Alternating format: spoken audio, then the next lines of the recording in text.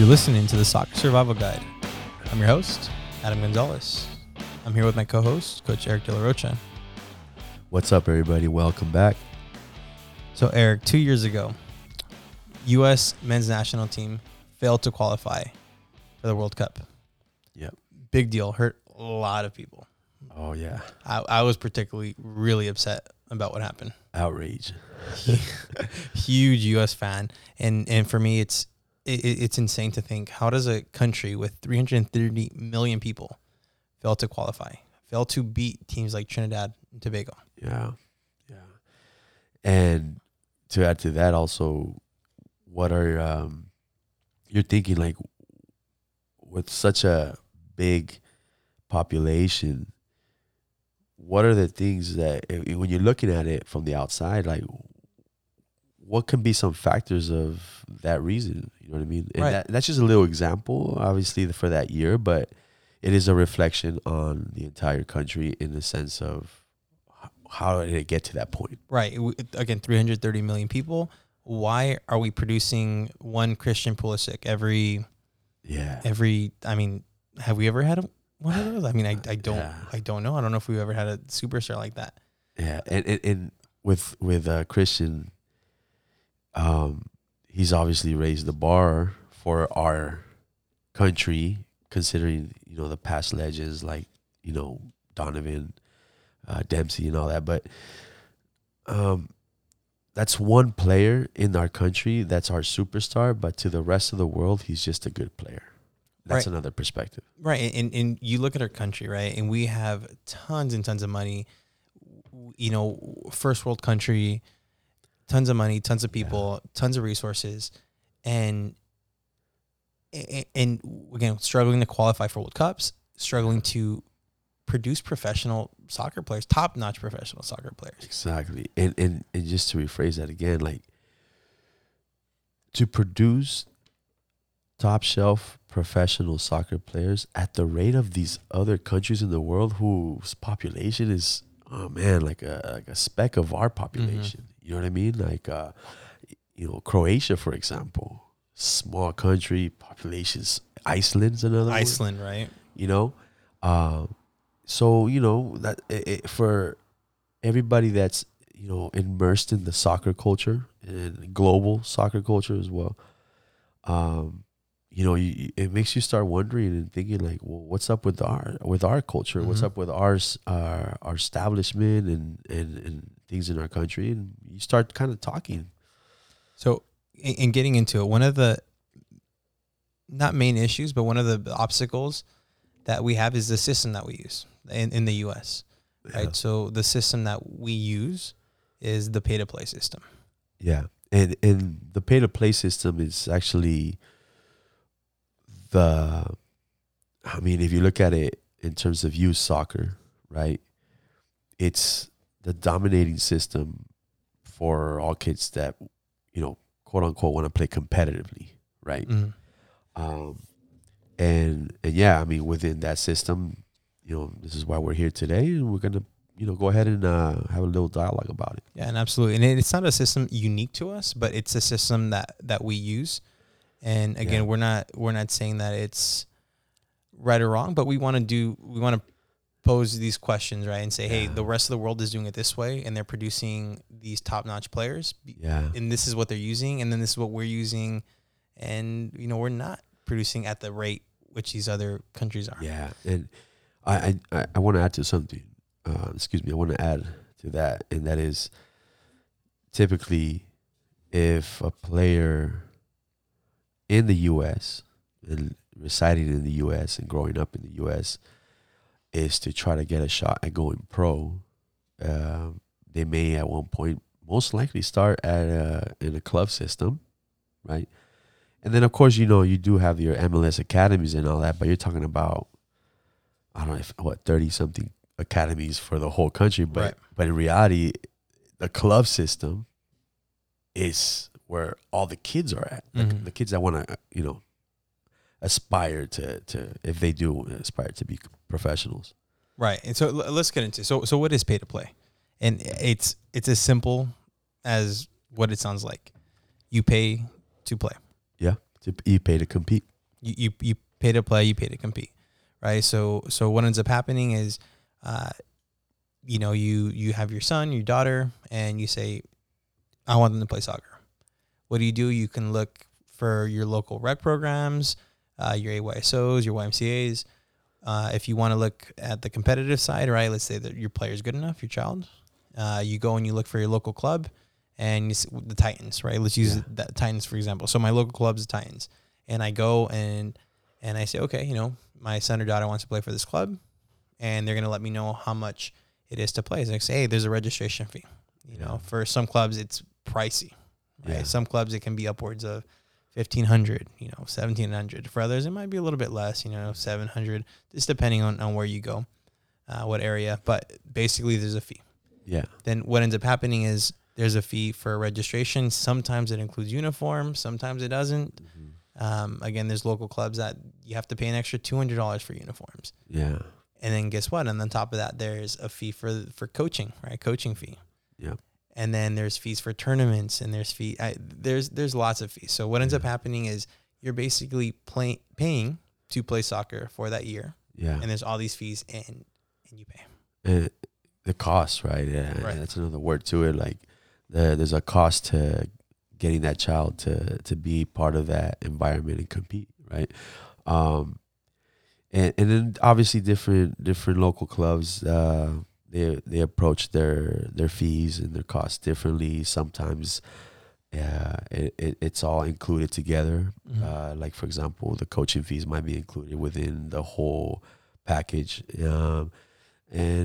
But yeah, at the end of the day, that's what it is. It's just, as a parent, if you want, your kid wants to play, you're pretty much paying into this environment to be able to compete. Right, absolutely. So that's how we do it. Yeah. Around the world, not everywhere, but most places, some of the big clubs, what happens is you don't pay, right? Or you pay very, very little. Yeah. So your Chelseas, your Barças, even the smaller clubs, right? You'd consider the D2 clubs. You don't pay. Yeah. Right. You don't pay. You walk on and you're allowed to play, and if you're good enough, eventually you're sold, and again you don't pay. Yeah. That's what ends up happening. So just to add to that, I mean, when you're looking at, again, the topic was professionals. The rest of the world is, developing these professional soccer players at a higher rate than our country. And again, like you mentioned, like these clubs, but the reality is all the professional clubs in around the world, they fund their academies. So therefore, whoever they recruit, whoever they scout, those people, when they get in, and then they're involved in that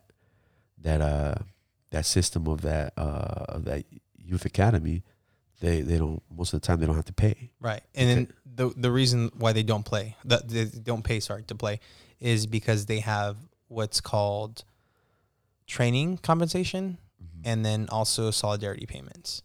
Yeah. So to break it down pretty simply, it's these payments are made by clubs that are buying players, right? So what ends up happening is, for these training compensation payments, if you're under the age of 23, right? If you go to a foreign club, let's say I'm playing in Germany for whatever club, and then all of a sudden Chelsea wants to buy me, right? Then what ends up happening is, I'm an 18-year-old. Chelsea's going to say, okay, hey, we're going to buy you. And they're basically going to pay what's kind of considered a development fee, and say, hey, you've been at this local club for, so long, and now that you're going to sign a pro contract with us, then we're going to give you some money back, right? Yeah. So that money gets kicked back to the club, and then that club is able to invest within the club to go ahead and develop players, right? Yeah. So then solidarity payments is basically the same thing, but once you're already past the age of 23. And these are payments that are made anytime you get transferred to a club outside of your federation, right? Outside of that, anytime there's, you get transferred, like Messi, for instance, right? So Messi plays for Barca. He started off at New Old Boys in Argentina. So if Messi this year decides to go to, Man City, for instance, then the clubs that Messi played for his youth development years are eligible for up to a 5%. Oh yeah. Yeah, 5% fee. Mm-hmm. So and it's amazing because what ends up happening is because of that system, right, and the way that they do it, you're really trying to develop players in order to sell them. Yeah. Different than what we do here. Absolutely. Yeah, and again the idea with the rest of the world is, again, top shelf professionals, right? And again, that brings in money to the professional club. And one of the reasons they're able to make more or bring out and develop more players is also because there's more professional teams in these countries, a lot of these countries, because those countries don't have a one league system. It's usually a country where there's different divisions, right? And however, all those divisions, have different clubs as well who have their own academies, right? And but yeah, that's in the when you turn it around and look at what we're doing here. If that environment for those kids that are developing in those professional academies is way different than the environment that you're developing here in club soccer. Way different. So let's get back into it, back into what's going on over here, right? So again, we talked about what's happening here. We talked about a little bit of how it goes on in the rest of the world at these, academies. So what are you paying for here? Because everything costs money, right? So especially in the U.S., fields are expensive. Oh yeah, right. Insurance is expensive. There's so much that goes into it, right? Coaching fees, for instance, right? And this is gonna be another conversation we're gonna have, but especially for us as coaches, it's expensive to get your licenses. Oh yeah, very expensive, very difficult to get your your national A license. So what happens is that coaches want a return on their investment. So now all of a sudden, on top of your registration fee, you might have to pay $60, $70, $80, $100 a month for coaching fees. Yeah. On top of registration, uniforms, traveling, tournaments, right? And then the club has all these other expenses that they're dealing with. Yeah. Some directors are doing it full time. Yeah. So they want to cut. Some board members are spending a lot of time, so they want to be compensated. Yeah. Which in that sense too, it makes sense, right? Because you're devoting your time to building or making this program work, right? This club work, and it requires a lot of time, right? But yeah, you were saying, and then the coaches, they buy their equipment, so yes. And what happens is the parents of the players are fronted these costs, right? Yeah. In these situations, what tends to end up happening is you start pricing out players that deserve to be there based on merit, right? Yeah. Because all of a sudden, you get a season with your local club that might end up costing you to play a couple grand, right? Yes. $2,000, it might cost you $3,000 to play for that season. Yeah. Well, not everybody can afford that. Exactly. So what ends up happening is now you're no longer pulling in these players that deserve to be playing, right? And you're pulling in these players that are just capable of paying to be there. Yeah. Right? To paying to compete. And this is where it gets interesting again. If you're looking at developing, right, even in the context of a meritocracy, are the best players really in that environment? And the reality is, a lot of kids don't get to play because they can't afford it.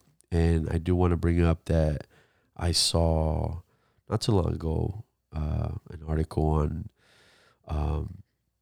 and I don't want to name the author, but just they were just saying that that there's scholarships and programs, and a lot of these kids that can't afford it can apply for that or whatnot. And that's true. A lot of clubs do have these programs, these scholarship programs, but if you think about it, I mean, there's gonna be a limit to that as well, right? I mean, come on, because somebody has to pay for that, right? And so where do what does a club have to do to get those funds, right? I mean, and so going into that, before I go into that, I just want to say, like, not all the best players are getting the opportunity to be in this system just simply for the fact that their socioeconomic status makes it difficult. Right. It prevents them from being able Yeah. to join these clubs. And again, it poses some problems, right? Yeah. And it poses some definite problems. What ends up happening within these systems, right? This pay to play system is that it starts encouraging a culture where winning is the end all be all, right? And it pushes development to the side. Yeah. And it's not uncommon to see these clubs that have 3, 4, even 5 teams per age group. So what ends up happening is sometimes they'll throw coaches on these 3rd, 4th, and 5th teams that aren't quality, right? And that aren't producing actual quality players, and they're not developing players. So what they're doing is they're sitting there and they're just trying to fill the numbers in the attempt to maybe scholarship the first team. And to, interesting right there, because again, when I mentioned, that author or whoever, who said that comment of that, the players who cannot afford it, there's always a scholarship program for it. I mean, it almost sounded like it's saying like it's always there, but the reality is now, of course, every club is going to be limited in how many scholarships it can get because that's a lot of money, man. Right? But again, who has to pay for that?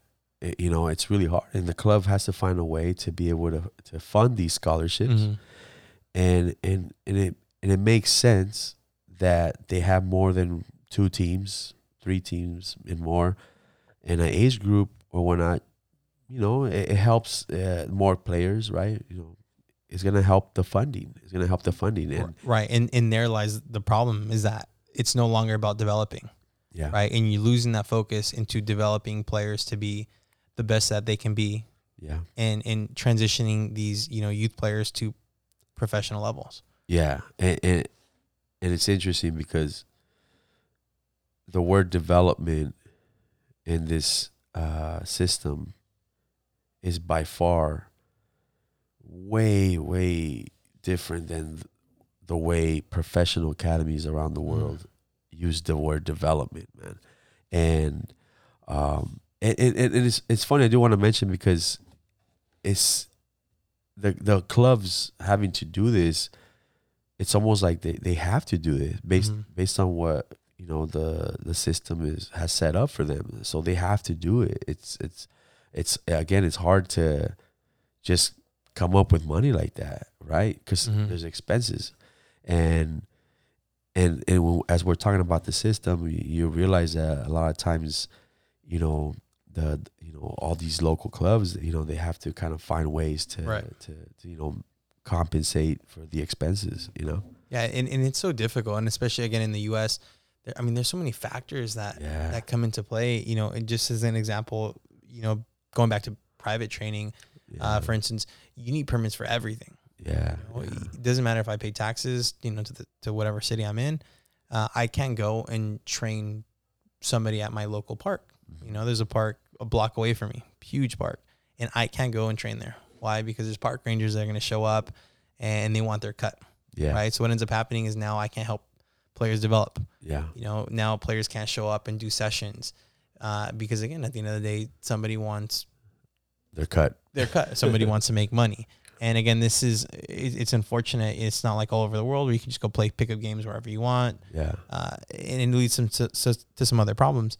But going back into what ends up affecting us in the U.S. is that all of a sudden now, because you can go ahead and just use these fields, now the clubs are having to pay ridiculous amounts. I mean, honestly, we're talking about tens of thousands of dollars for fields, and that's being passed on to the players. Yeah. And again, that's a part of the system where the clubs have to,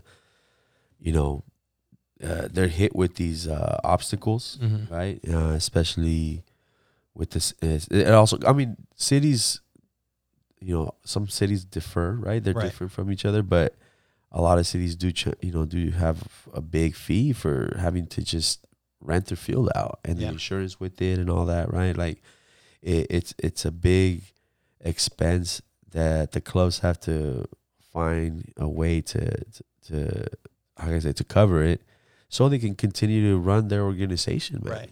And again, looking at the rest of the world and how most clubs do it, you have clubs that are starting to pump. I mean, we're talking about big time money into their youth academies. You were talking about Man City developing, facility. I think it was over 200 million euros. Yeah. I know Real Madrid's academy just spent like 150 million euros, revamping their facilities for the youth programs.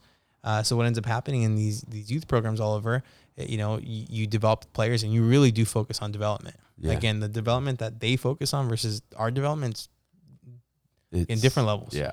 So they're really focused on developing professionals. Yeah. Why? Because if you can develop and produce the next Messi, well, you can go ahead and you can sell them, and guess what? You're going to be covered because you're going to get, that 5% fee, that solidarity payment, that training payment, right? And something we call development fee. And we're talking about huge numbers. I mean, huge numbers. We're not talking about, $1,000, $2,000. Yeah. We're talking about, 5% of, 50 million euros, 100 million euros. So we're talking about some clubs are getting a good amount back and they're able to redistribute that within all these new players and give these players opportunity. And they're really, really focusing on the development, right? Yes. Versus here where it's just, can we bring them in at whatever cost? Can we fill the numbers? Can we fill that team, right? Yeah. So maybe we can go ahead and offer some more scholarships to the first team.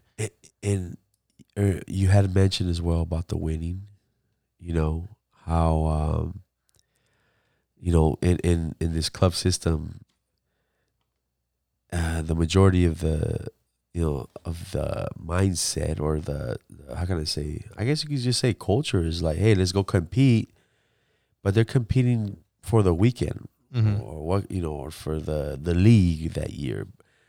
There's no long term how can I say long term vision. Mm-hmm. and at the same time, it's even if you had a long term vision, like what I want really my kid really wants to make it, so it's still hard to make it under this system. But the point is like even in the terms of developing, like we continuously have to be trying to educate the parents of what is the purpose of development. Development is a journey. It's a long-term outlook on the process. Mm-hmm. But it makes it really hard to be able to meet those standards of trying to get these kids to be at their best when you have so many obstacles within the system. Yeah, absolutely.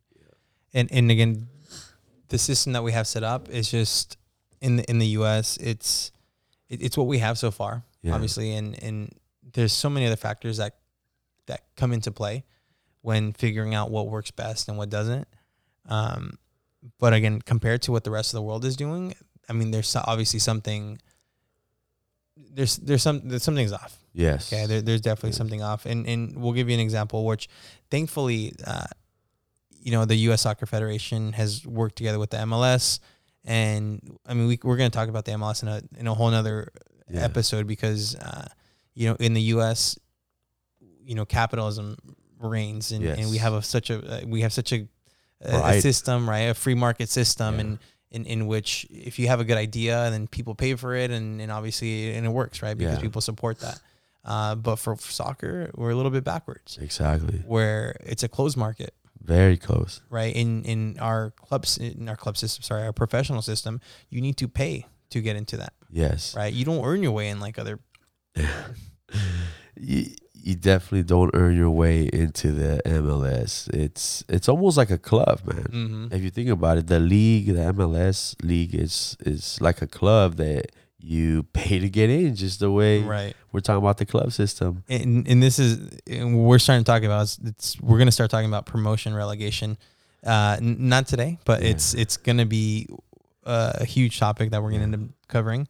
But getting back into it, right? So to give you guys an example of a situation been with one of our U.S. players, right? DeAndre Yedlin, right? So he played at a club called Crossfire, and then he made his move to the Seattle Sounders, and then ended up moving to Tottenham, right? So Spurs.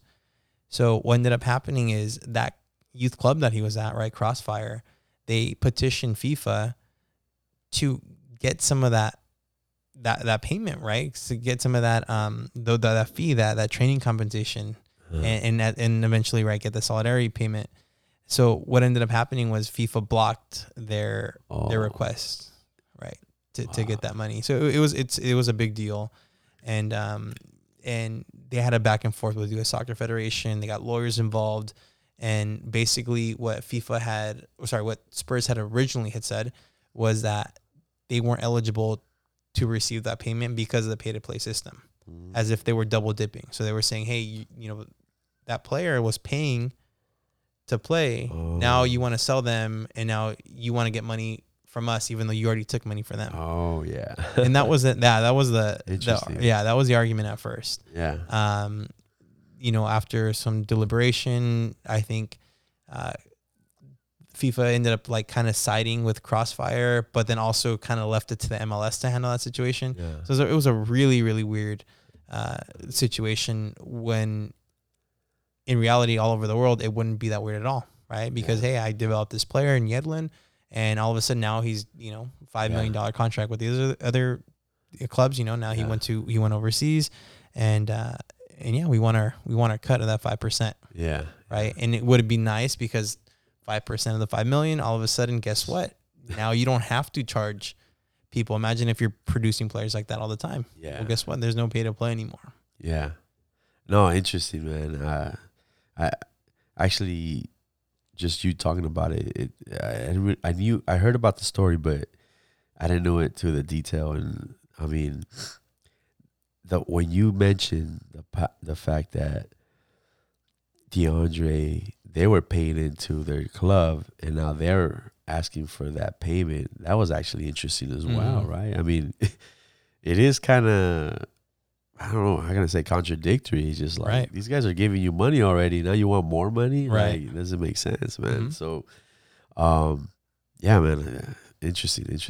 Yeah, so another situation in the U.S., and just to show you how dicey and how, I guess odd is an okay word to use, how odd it is compared to the rest of the world. There was a player that grew up playing, you know, in San Diego, played at the local clubs. Great little player, Evan Rotundo. So he's a fantastic kid. I got to see him play. I coached at a local club that played against him often. Fantastic. So he played again at a local club and decided not to join an MLS academy.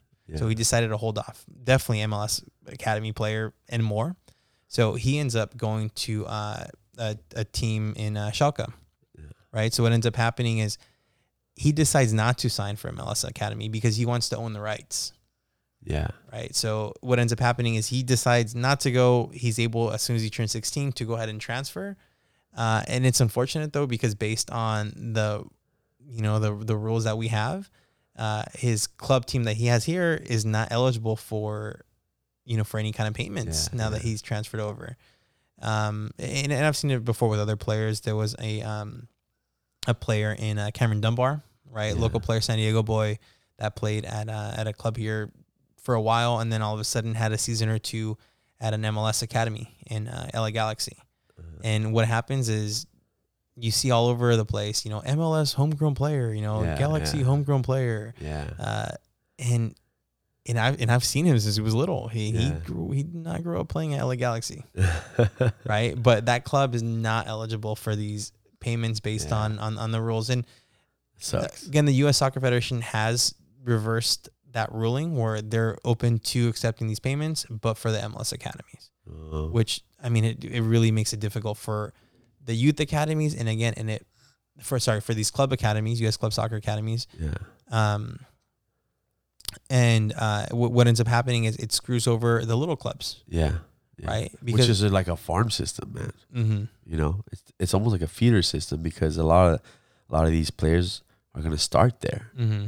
You know what I mean? So yeah, and it screws over these little clubs that might actually develop these players, and then what's their only move? Well, you got to go to the big clubs, and now all of a sudden these smaller clubs have to keep charging people to come in, even though they did the hard work. Yeah, and it's unfortunate, but again, that's a system that we have.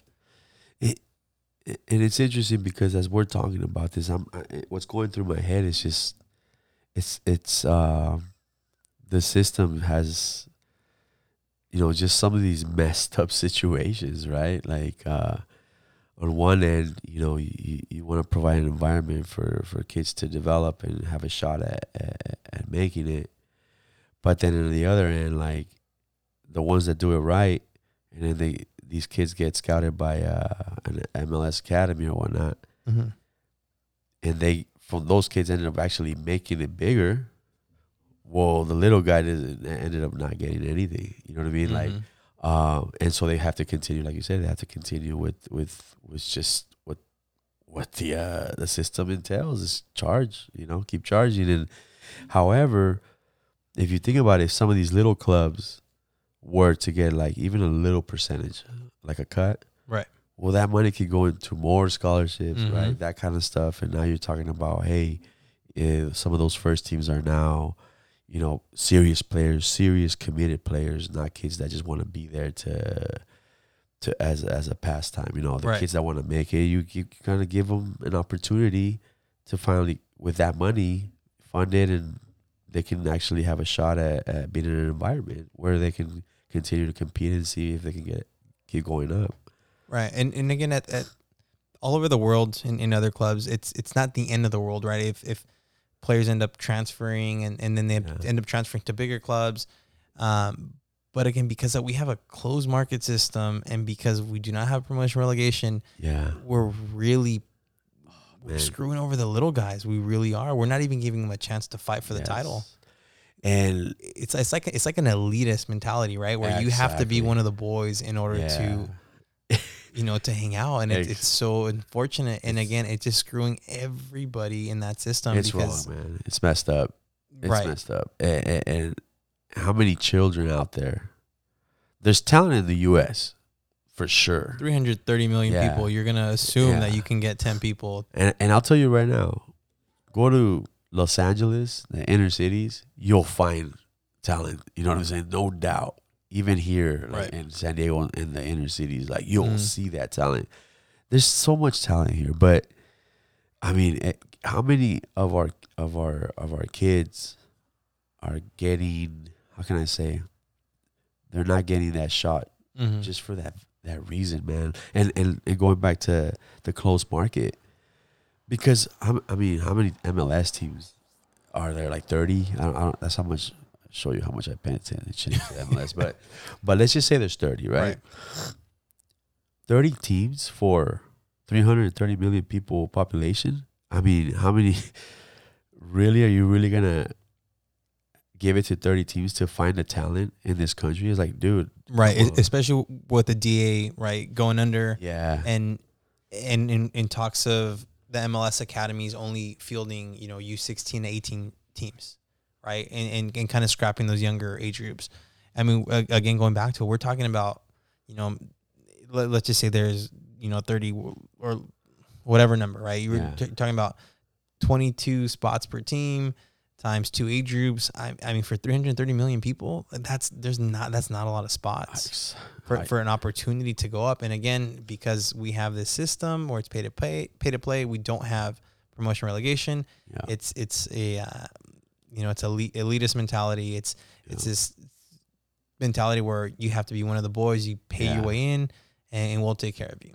Yep. And again, the ones that suffer are the ones at the lower level. Why? Because soccer is not a grassroots. It's not a it's not a grassroots program. It's not a sport where anybody can go and play.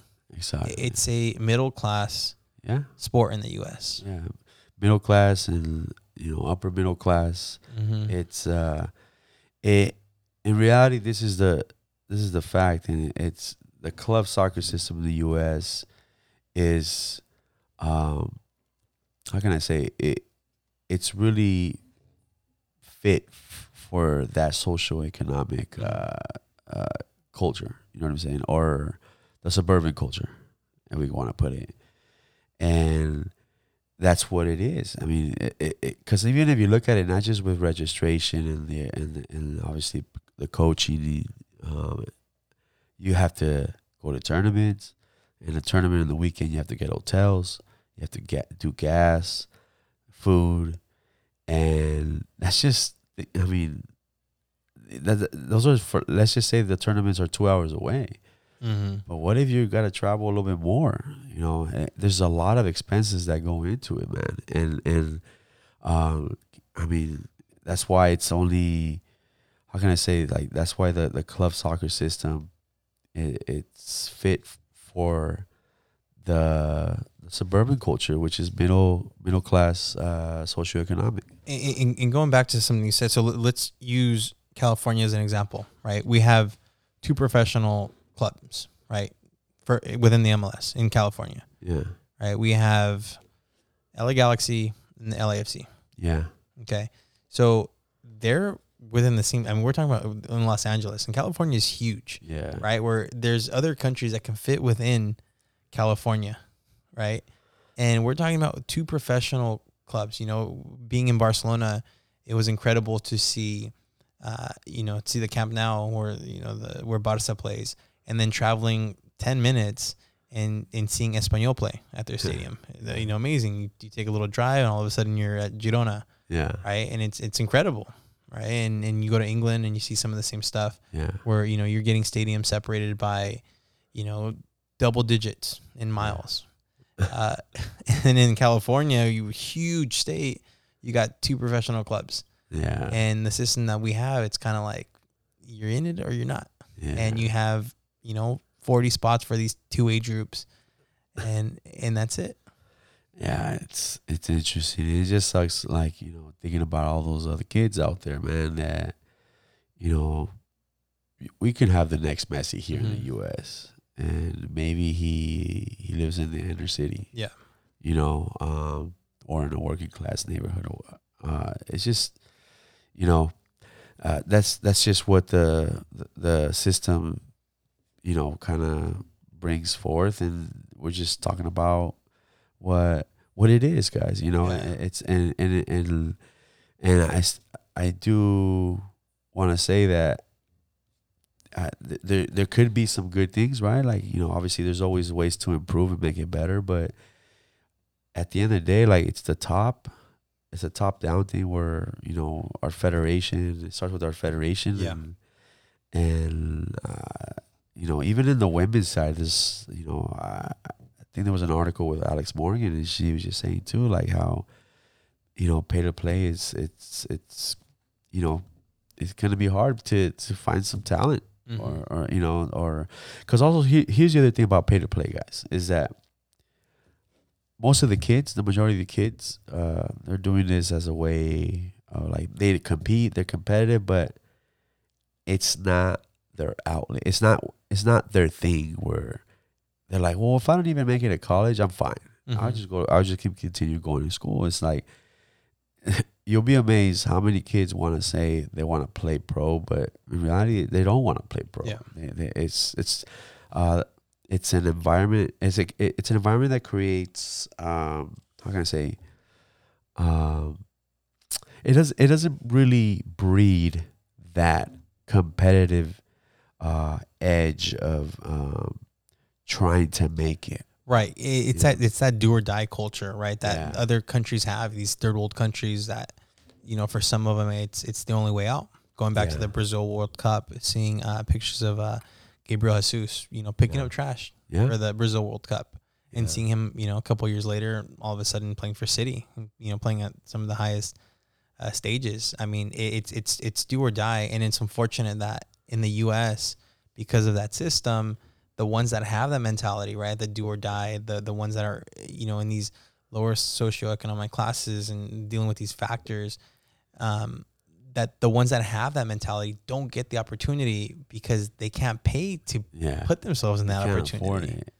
Or and also, but here's the thing, obviously there's some clubs that do have the funds, and sometimes they'll go into the inner cities, or they'll go into try to find, they know that, hey, there's talent there, and they'll offer them scholarships or whatnot. But you forget that also, the parent involvement, they have to drive them, they have to take them. And and you know what, I've come across too with coaches who have like made the effort to, they offer a scholarship and say like, hey, you know what, I'll pick your kid up, I'll take him, don't worry, because mom has to work. But I mean, these are so many obstacles that at the end of the day, these guys are still not even guaranteed, because there's no exposure either. Like, it's really challenging, man. It's really challenging. But the kids, I do want to say, we, with this environment, it's really hard for players. You think you're competitive, but in reality, compared to what it really takes to make it, nowhere close. And this is what but they're around a bunch of kids that are just like that.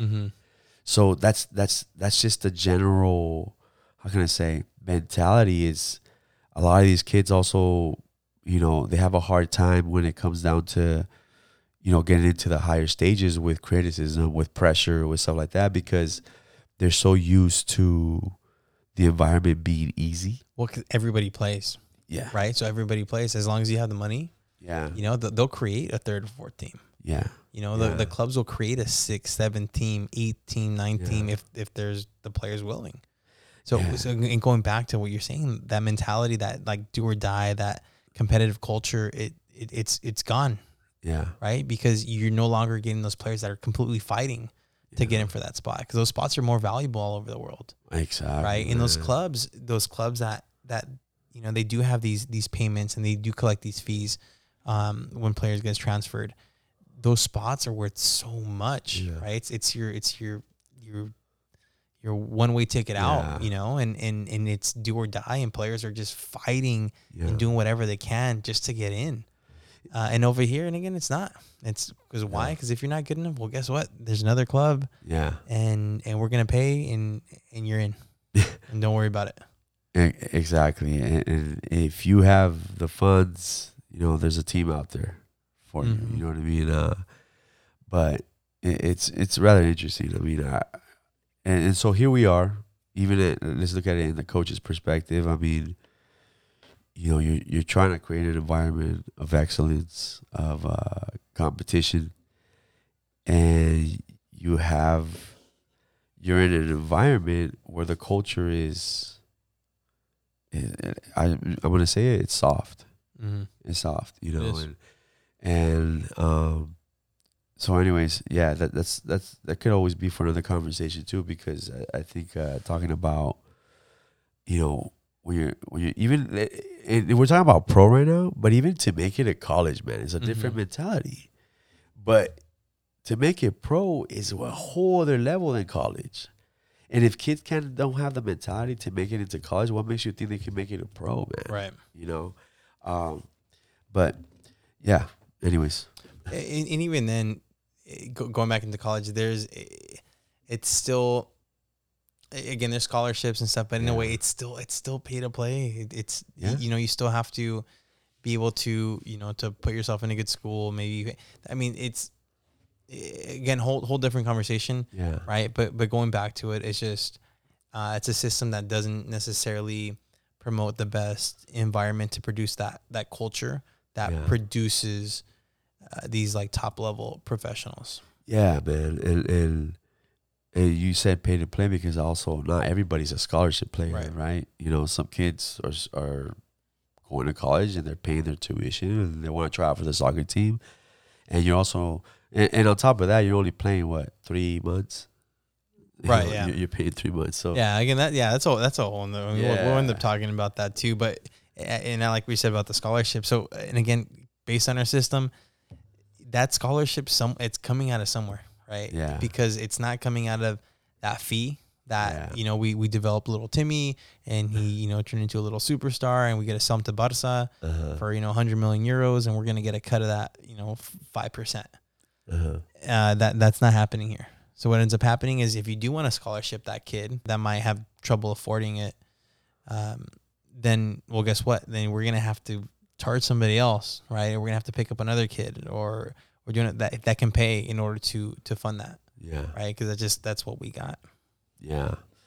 Interesting. But, as we're talking about this, I'm sure there's some listeners out there who maybe they haven't really gone into this conversation, and we're just introducing what it is because there's so much more to it. Oh, absolutely. But I think the community, it's good to be aware and understand that we are very far from what it takes to make it, and keep trying to raise or create an environment where we can make more. Bring more potential professional soccer players. Club system, yes. I mean, if you listen to the whole conversation, it's really, really difficult, and I think it's, if anything, you can almost say like it's hard to, and the chances are high that if you're growing up in a club system, chances are that you might have a hard time going pro. Absolutely. And not to say that there's not good coaches out there or even good teams, but it's just the standard around the world, and even just to make it's so hard, so competitive that you have to have a certain environment to promote that. And our pay to play, the club system, it's really difficult, man. It's really difficult. And again, it's so nice looking at those other clubs around the world and seeing that they're so focused on the development and they're really just trying to push development because again at the end of the day they'll get paid as long as they can produce a player. Yes. And there's an guys, incentive. Yeah, and guys, and before you go ahead and call your director and start trying to burn down your clubhouse. It's what we have right now. Yeah. Okay. It's what we have. There's so many factors. If it was easy, we would have fixed it already. Yeah. There's so many factors, so many logistic issues that we have to deal with. But again, we're just proposing these questions and giving you guys these not necessarily ideas. We're giving you guys these scenarios of how things work all over the place and just telling you how it is. Yeah. Right, so it's stuff that's happening, man. It's stuff that's happening. It's stuff that's present in our country, and there's a lot of good people out there that are running the clubs. A lot of great volunteers. A lot of directors out there. A lot of coaches out there that care and want the best for the kids. However, this goes higher than that. It's something for me, in my opinion, speaking for myself. It starts from the federation. Yeah. But in the meantime, we have to make do and do the best that we can with what we have. Yeah, absolutely. And the good news is MLS, the MLS Federation has already said that they're going to start allowing, they're going to start allowing these academies to start accepting these payments, right? These solidarity payments and these training compensations. So it's a step in the right direction. Yeah. We're just hoping that we can start seeing some of those payments start trickle down to some of these clubs that have a big hand in developing these players. So, again, steps in the right direction. We're hoping that it continues. It's probably one of the biggest issues that we see when it comes to U.S. soccer and developing these professional soccer players, whether they're club players or the national team players. It's a huge issue just because we're leaving so many players behind, and it's unfortunate. It's something that we want to see fixed. But it's what we got again, and yeah. Let's just remember, just try to do your best with what you have, with what we have, and try to find the best scenarios that will put your child in an environment where they can, grow and get promoted if that's what there's something they want to do, and reach out to people, reach out to coaches, to directors of if you think your child has potential or whatnot, like, hey, like, get involved and find what's a way, like an avenue every year what they can do to be able to kind of get looked at least by MLS Academy or whatnot. But Absolutely. because the talent is here, there's no doubt in the talent. It's especially SoCal. But again, you have to try extra harder, and you have to really try extra harder to really find a way for that, for your child to get looked at and start being noticed in that level. Right.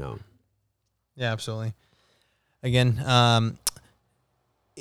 in the last thing I want to say is pass it forward if you can, right? Pass it forward if you can. If you're in a position where you're allowed, you're able to help out these players from, you're able to help these players out that don't have the opportunity to join these clubs, whether it's, helping out with rides or helping out with scholarships from yourself, or if you know a company that can help these smaller, help them out, help these players out and let's grow. Because at the end of the day, we want to see true development. We want to see the U.S. win a World Cup. We want to see these players from all these, clubs that we have going to Barca, going to these top Chelseas. And we want to see our players develop, and it's unfortunate that, soccer is 4th ranked most popular sport in the U.S. and because of the pay-to-play system, it's only really open to people kind of middle class. And that social demographic. So if you have the opportunity, pay it forward for sure. And we'll get into other topics, but we're glad you listened to us, and we're going to continue breaking some more stuff down. If you get the chance, go ahead and follow us on social media. You can go to Instagram and check out @Soccer Survival Guide. Coach Eric's on there as well. You find his tag. You can find me at Coach Eric. Excuse me, Coach De La Rocha. I also I'm on there, and occasionally also putting on some educational content for parents, players, as well as the podcast. Perfect. So go check us out when you get a chance. And you've been listening to the Soccer Survival Guide. I've been your host, Evan Gonzalez, signing out.